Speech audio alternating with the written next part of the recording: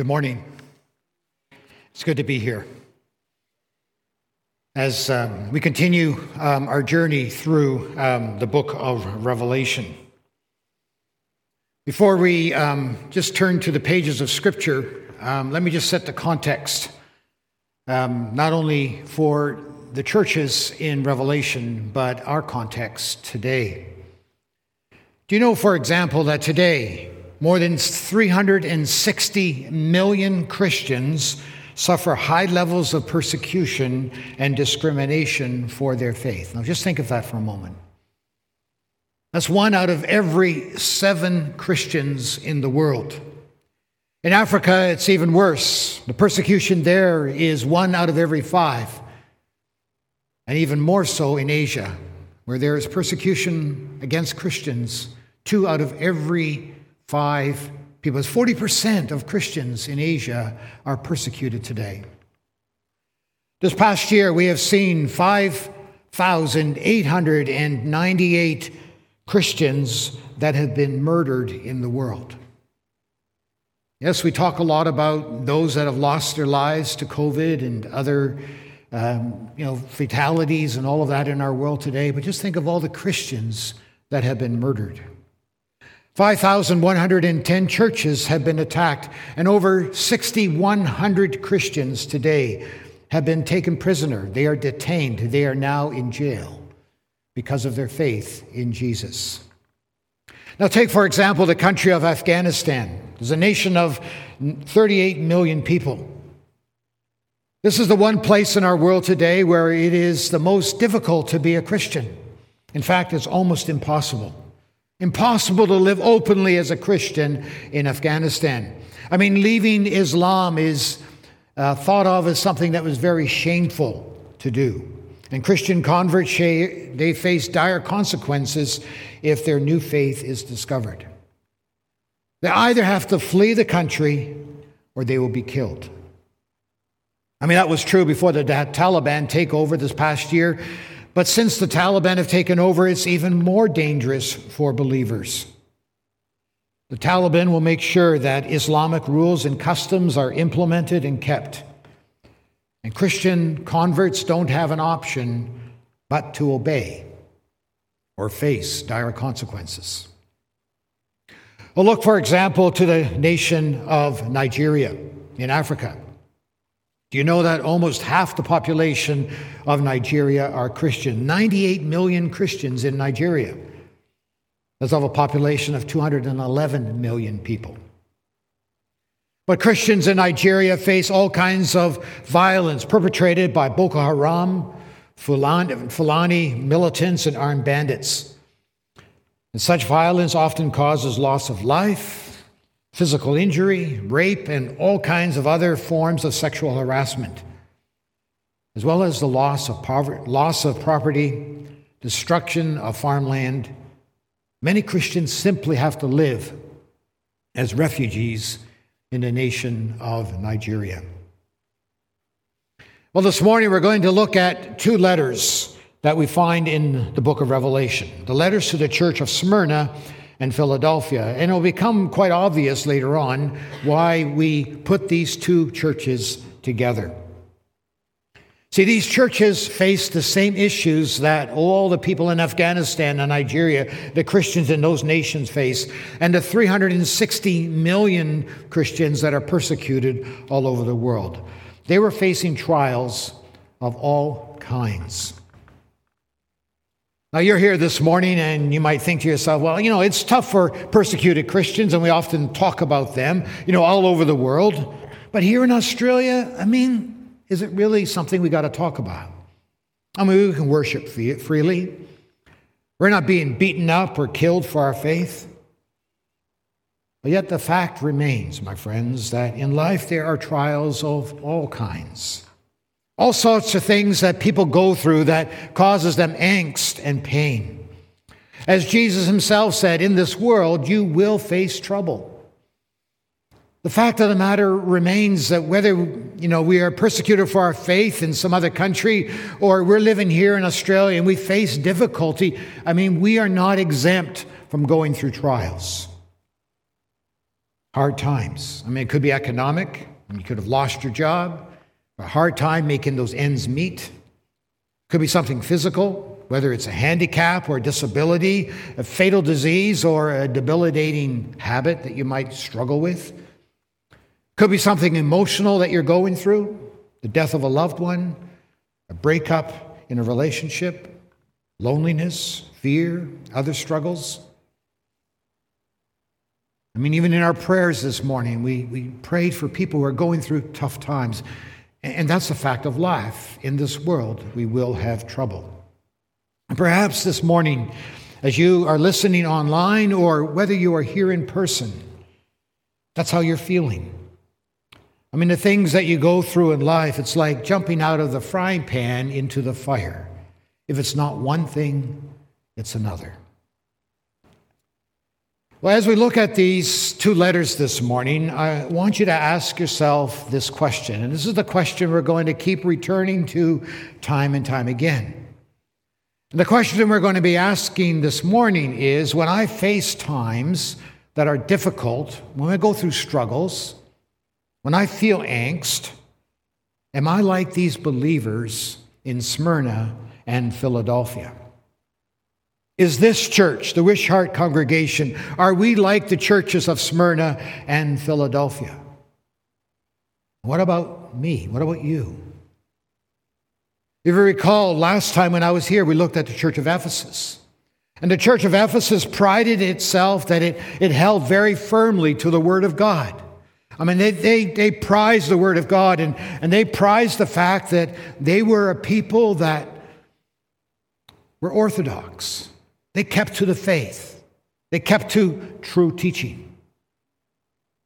But there was a problem in that church, wasn't it? And the problem of that church was they had no love. There wasn't a passion in their heart for God. Like some of the songs that we sang this morning, that wasn't coming from their lips. They didn't have a desire to be in the presence of God. And their love for other people was not there. And perhaps over the last month since I've been here, you've been thinking about that yourself, for this church, but also for your life. Am I like that church in Ephesus? I mean, I might hold on to the Orthodox faith, and I hold on to sound teaching and the Bible, but do I have love in my heart? A love for God and a love for others. So today we're going to look at two other churches, the churches of Smyrna and Philadelphia. What encouragement can you and I receive when we go through difficult or hard times? So let us listen to what Jesus has to say to these churches. If you have your Bibles or you have your Bible app, turn with me to Revelation chapter 2. And we're going to be picking up reading in Revelation 2 at verse 8.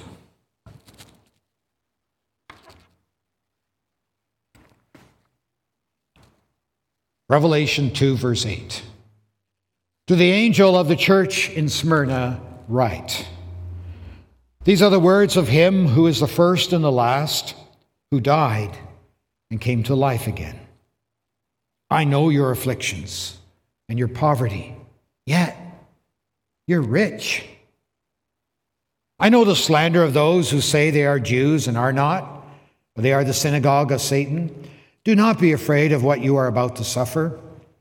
I tell you, the devil will put some of you in prison to test you, and you will suffer persecution for 10 days. Be faithful, even to the point of death, and I will give you the crown of life. He who has an ear, let him hear what the Spirit says to the churches. He who overcomes will not be hurt by the second death. And then we pick up again in the next chapter. Verse 7. To the angel of the church in Philadelphia write, these are the words of him who is holy and true, who holds the key of David. When he opens, what he opens no one can shut, and what he shuts no one can open. I know your deeds. See, I've placed before you an open door that no one can shut. I know that you have little strength, yet you have kept my word and have not denied my name. I will make those who are of the synagogue of Satan, who claim to be Jews but are not, but are liars, I will make them come and fall down at your feet and acknowledge that I have loved you. Since you have kept my command to endure patiently, I will also keep you in the hour of trial that is going to come upon the whole earth to test those who live on the earth. I am coming soon. Hold on to what you have so that no one will take your crown. Him who overcomes, I will make a pillar in the temple of my God. Never again will he leave it. I will write on him the name of my God and the name of the city of my God, the New Jerusalem, which is coming down out of heaven from my God. And I will also write on him my new name. He who has an ear, let him hear what the Spirit says to the churches. Let us pray. Almighty God, thank you for every person in this place, anyone who's listening online. You know us, you hear us, and we ask for your help. Show yourself in the word that is being preached this morning. And when everything is said and done, that you, Jesus, the Lord of our life and head over all things to this church, that you will be pleased, that you will be glorified, and that these, your people, every single one of them, by your Holy Spirit, will be helped today. That is our prayer. And we say amen. In Jesus' name, amen.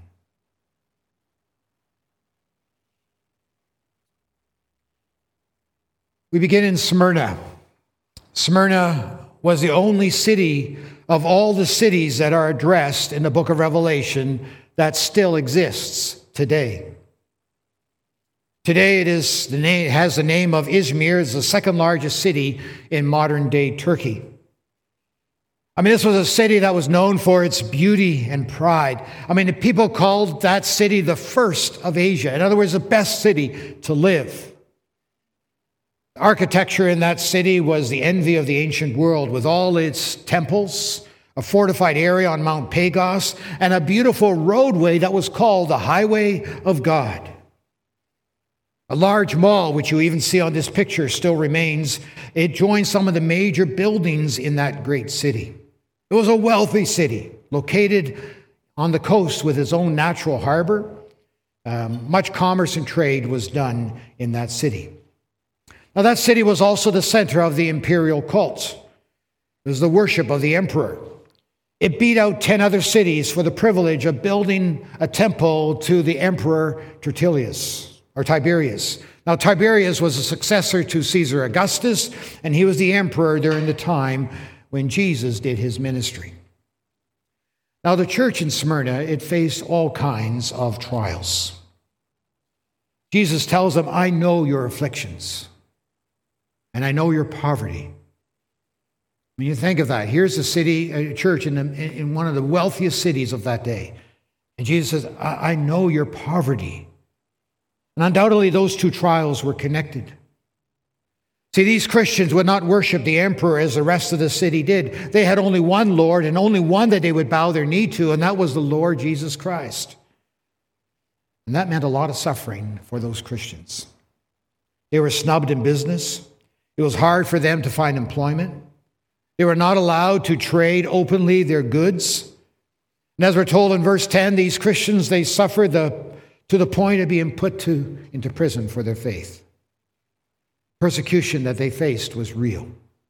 And the forces of evil, yes, the very forces of evil were rooted in the devil himself. And that drove that persecution. I mean, it simply did not pay to be a believer in that day. As a result of this, all these Christians, they experienced poverty. That was the cost of being a Christ follower.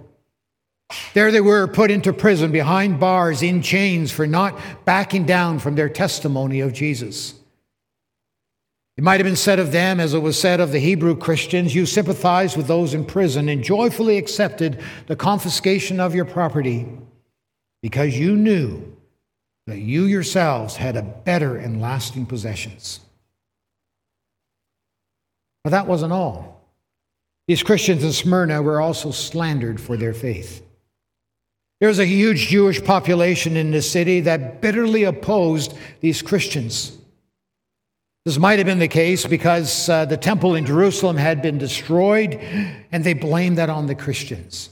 There's this kind of anti-Jewish feeling in the Roman Empire. Christianity was not only a religious threat, but also a very great political threat. And so the Jews began to slander the Christians in Smyrna. Jesus says to these believers, I know your afflictions and your poverty, yet you are rich. I know the slander of those who say they are Jews. They're not Jews. They're from the synagogue of Satan. The name Satan simply means the accuser. It was a very fitting name for those Jews who would just simply and unwittingly and unstoppably, they would continue to slander these Christians in Smyrna, accusing them of all sorts of things. Take, for example, what happened to Polycarp. Polycarp was known as the Bishop of Smyrna. He was one of the pastors in the city of Smyrna. Now, his congregation urged Polycarp to go into hiding, which he did. But he was found, and he was arrested on the charge of being a Christian. In the middle of an angry mob, the Roman proconsul took pity on such a gentle old man, and he urged Polycarp to proclaim that Caesar is Lord. I mean, if only Polycarp would make this declaration and offer a small pinch of incense to the statue of Caesar, he would escape torture and death. And to this Polycarp responded, 86 years I have served Christ, and he didn't do me any wrong.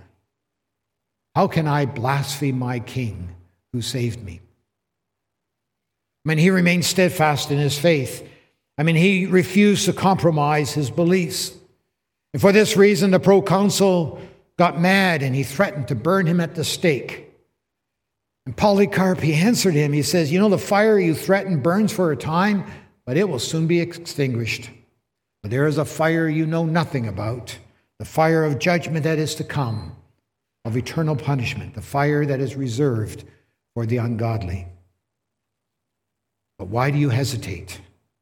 Do what you want. I mean, just think, this is the pastor of the church in Smyrna. And as he was being tied to the stake, a number of Jews started to gather wood for the fire. They started piling wood so the fire would get hotter and hotter, and his final words were simply a prayer. He said, O Lord Almighty, I thank you that you have thought me worthy this day and this hour to share the cup of Christ among these witnesses. The fire was kindled, but the wind kept driving the fire away. And finally, it was a soldier's sword that was thrust into his side. And Polycarp met his death. This was exactly the kind of persecution that the people of Smyrna faced. They suffered for the sake of Christ. And things were no better in the church in Philadelphia. And in Philadelphia, they lived in a very difficult situation. You need to know that the city of Philadelphia was located near an active volcano and had extremely fertile soil, and it was ideal for growing all kinds of grapes. I mean, it was an agricultural paradise, and it was a place where people would want to go and build their farms and their wineries. But it also faced the threat of earthquakes. And in 17 AD, a major earthquake hit the city of Philadelphia and totally flattened it, and the entire city had to be rebuilt. And then about a number of years ago, in the year 92, Emperor Domitian, he ordered half of the grapevines to be destroyed and not replanted. See, there was a famine that afflicted much of the Mediterranean world and much of Rome, and the emperor wanted Philadelphia to grow grain for his army, not grapes. But the volcanic soil was not suitable to grow grain, and that totally devastated the local economy. It was a struggling city. And the local church in Philadelphia was not a large church, it was a very small church. It had limited resources. Jesus tells them, I know you have little strength. Maybe that's how you feel as a Wishart church. You think to yourself, we have just little strength. We're just a small church. And on top of it all, this church experienced exactly the same persecution as the church in Smyrna. From the Jews, the synagogue of Satan, they suffered for the sake of Christ. But my friends, you and I need to know this is what you and I can all expect. If you are a believer, if you are a follower of Christ, expect persecution. Jesus tells us in Matthew 24, you're going to be handed over to be persecuted and put to death, and you'll all be hated by all the nations because of me. At that time, many will turn away from the faith and will betray and hate each other, and many false prophets will appear and deceive many people. If you stand up for what you believe, you know what God teaches in His Word, your testimony of Jesus, if you stand up for that, you can expect persecution. And Jesus tells us, because of that, so many people, they just turn away from the faith. And we see that happening so much in the Western world today. Because in the Western world, we want to fit in. We don't want to be hated. We don't want to be persecuted. And so what do? We compromise what we believe, and we just fall away from the faith. People stop going to church, stop reading their Bibles, stop praying, stop speaking about Jesus. They stop hanging out with other believers. They don't want the hassle from unbelievers. They don't want the slander from others. They don't want the persecution. That happened then, and that happens today. Just simply because people of faith don't want to be hated by the people of this world. The persecution is something that you and I can expect if you're going to be a follower of Jesus. As Peter writes, do not be surprised at the painful trial you are suffering as though something strange was happening to you. Expect suffering. Expect struggle. Expect that this is normal Christianity. And when it happens, when it comes, and it will come, if you stand up for Jesus, it will come. And when it comes, listen to what Jesus says. We are not to fear it. We're not to fear suffering for Jesus. Jesus says, do not be afraid of what you're about to suffer, because suffering is not going to last forever. In fact, our suffering is limited. As Jesus points out, you're going to suffer persecution for 10 days. Now, the number 10 here in Revelation is not a literal 10 days. It's just simply saying to you and to me, you know what? Those who are persecuting you are not subject to continue to persecute you. In other words, I'm going to limit the number of persecution, the number of days that they are allowed to persecute you. In other words, it's only going to be 10 days. Jesus says to the church in Philadelphia, it's going to last for 1 hour.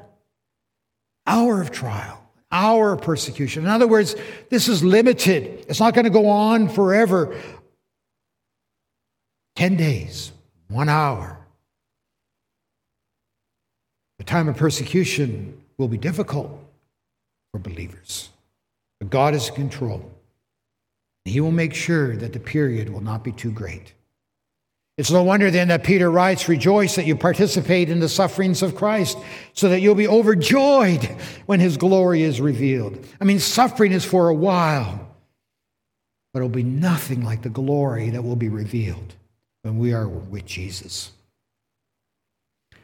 So instead of fearing persecution, as believers, we are called to be faithful, and we're called to endure patiently. I mean, the Philadelphia church, they remain true to the Word of God and the testimony of Jesus. And that is a theme that you will read from the beginning to the end of Revelation. In the beginning, we read about the Apostle John. Why was John in exile on the island of Patmos? He was there because he stood firm to the Word of God. And he did not back down with his testimony of Jesus. And that was true of the Philadelphia church. That was true of the Smyrna church. And we're going to find that over and over again. That is the mark of a true church, the mark of a true believer. They hold true to the Word of God and the testimony of Jesus. The church in Philadelphia, they also kept Jesus' command to endure patiently. In spite of all of the hard times that they were going through, these believers did not grow weary of heart. They remained steadfast in their faith. So the question that you and I need to ask of ourselves is simply this: is my church like these two churches? Am I like this? When I go through tough times, do I rejoice knowing that God will not give me more than I can handle? 10 days, 1 hour, I can do that. God is in control. Do I remain faithful? Do I endure patiently whatever suffering that I'm going through? Or do I cave into the pressure, abandon the faith, grow weary and lose heart? I mean, of the 7 letters that we have in the opening chapters of the book of Revelation, there's only 2 churches that Jesus did not have a negative word to say. Nothing critical against those churches. And that was the church of Smyrna and the church of Philadelphia. Not one bad word against them. He had lots to say negatively about the other churches, but not these 2. Is that true of this church? Is that true of you?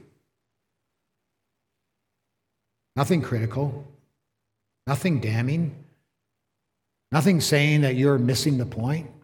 You're staying true to the Word of God and the testimony of Jesus. You know, there are a number of ways that you and I can apply the lessons that we learn in these letters. You know, it starts off by you and I that we ought to identify with the persecuted church. You and I, we need to realize that in the world today, if we have 360 million Christians, 1 out of every 7 Christians in this world are facing persecution, that you and I should be thinking about this. We should be praying about this. We should be supporting them.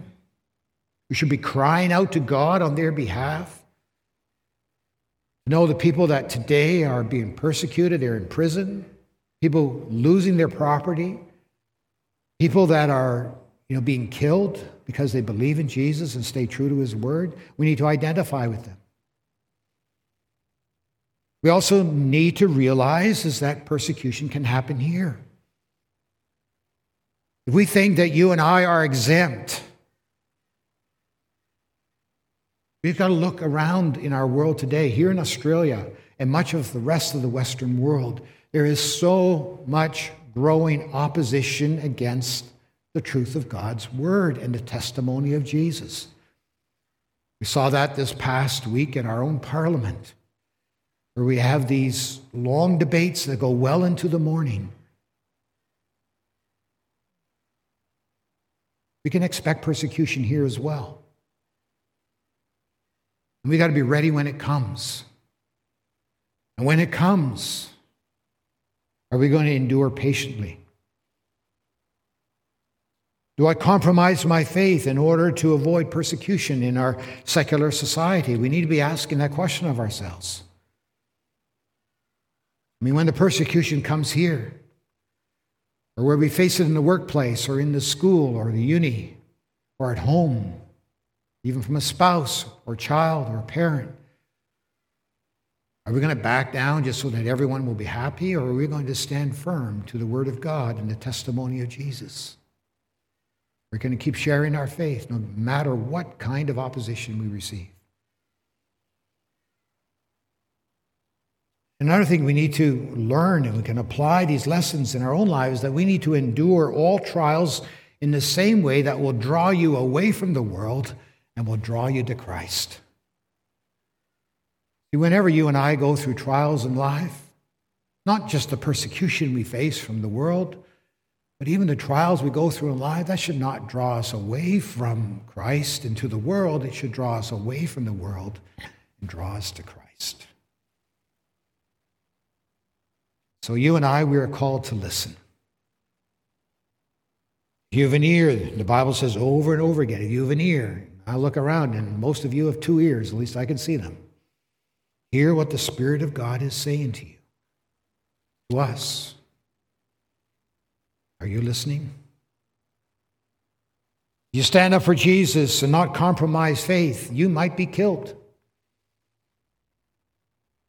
In fact, in these letters, Jesus tells us you need to stand firm to the point of death.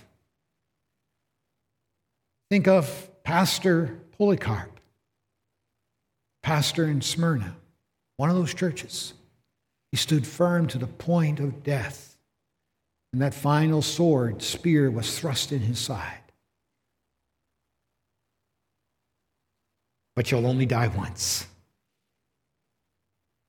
Polycarp knew that. May you and I remember that. Look at verse 11. You will not be hurt by the second death. It's like the almost 66,000 Christians who have been murdered this past year. You might die. But that's not the end of the story. You will live forever with God, with all those who have remained faithful to the Word of God and the testimony of Jesus. But all the others will face a second death, a death from which they will never rise.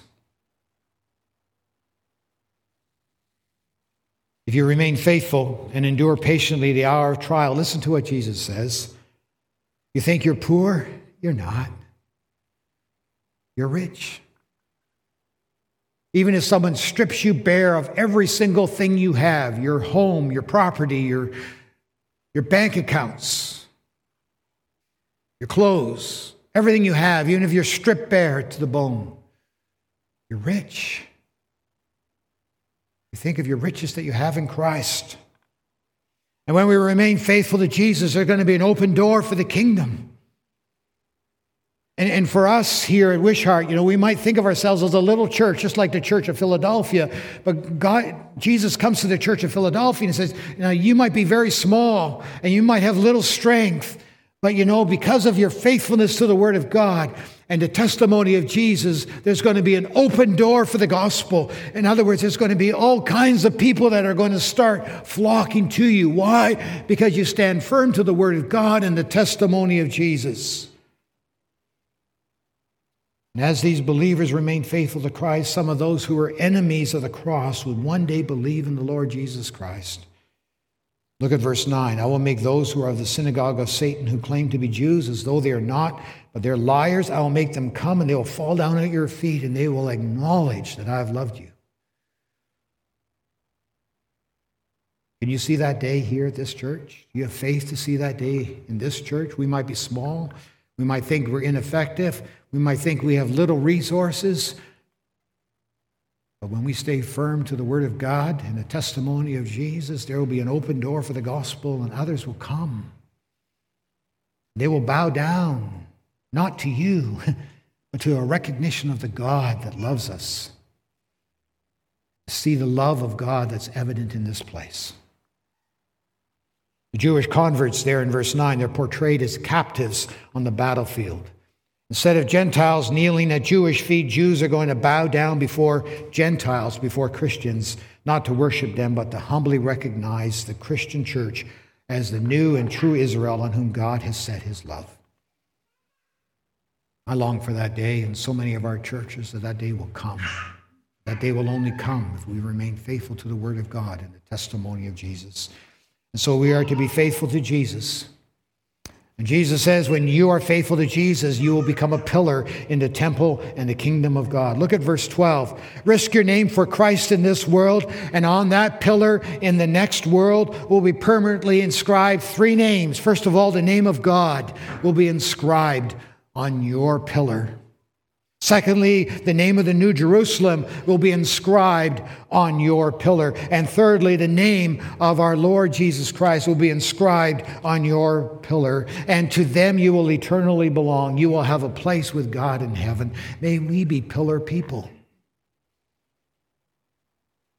on which the name of God and his dwelling is inscribed forever, etched on stone. And finally, we're told you're going to have the crown of life. The crown of life refers to the garland or wreath that is worn by athletes in a race. We see all the Olympics happening in China right now, and the people there, they get this thing around their neck. But in those days, they would receive a garland, not just flowers they would hold in their hand, but flowers that they would wear on their head, and those flowers would be a garland, it would be a wreath, and it would say that they have finished the race, they have won, they've awarded a crown. And so too, when you and I come to the end of our life, might be when we are killed because we are standing firm to the Word of God and the testimony of Jesus, or when Jesus Christ comes again, or at the end of our life, you'll receive from Jesus a crown that will last forever. crown of life. All of this for those who listen to Jesus and follow him. So let me ask you, are you listening? He who has an ear, let him hear what the Spirit is saying to the churches.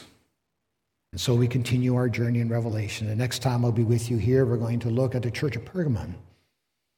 They faced another issue. They were unlike the church of Smyrna, unlike the church of Philadelphia. But they wanted to live in an age of tolerance. That's the age we find ourselves living in here in Australia. And we look at that next time when I come to be with you in March. Let us pray. Father God, thank you so much for the privilege that we have this morning to be under the teaching of your word. And we pray, Lord God, that these things that we hear may just be things that go in one ear and out the other, but that they may go down into the center of our heart and transform us from the inside out so that we would be pillar people, people who are in a building upon which you are laying a foundation, an open door for the gospel. We pray that, Lord, for Wishart Church. We pray that, Lord, for each one of us personally, in our families, in our relationships, wherever we may be, Lord, that we may stand true, Lord, to the word of God and the testimony of Jesus and not back down. And in that way, emulate the churches of Smyrna and Philadelphia, being faithful to the end. We pray in Jesus' name.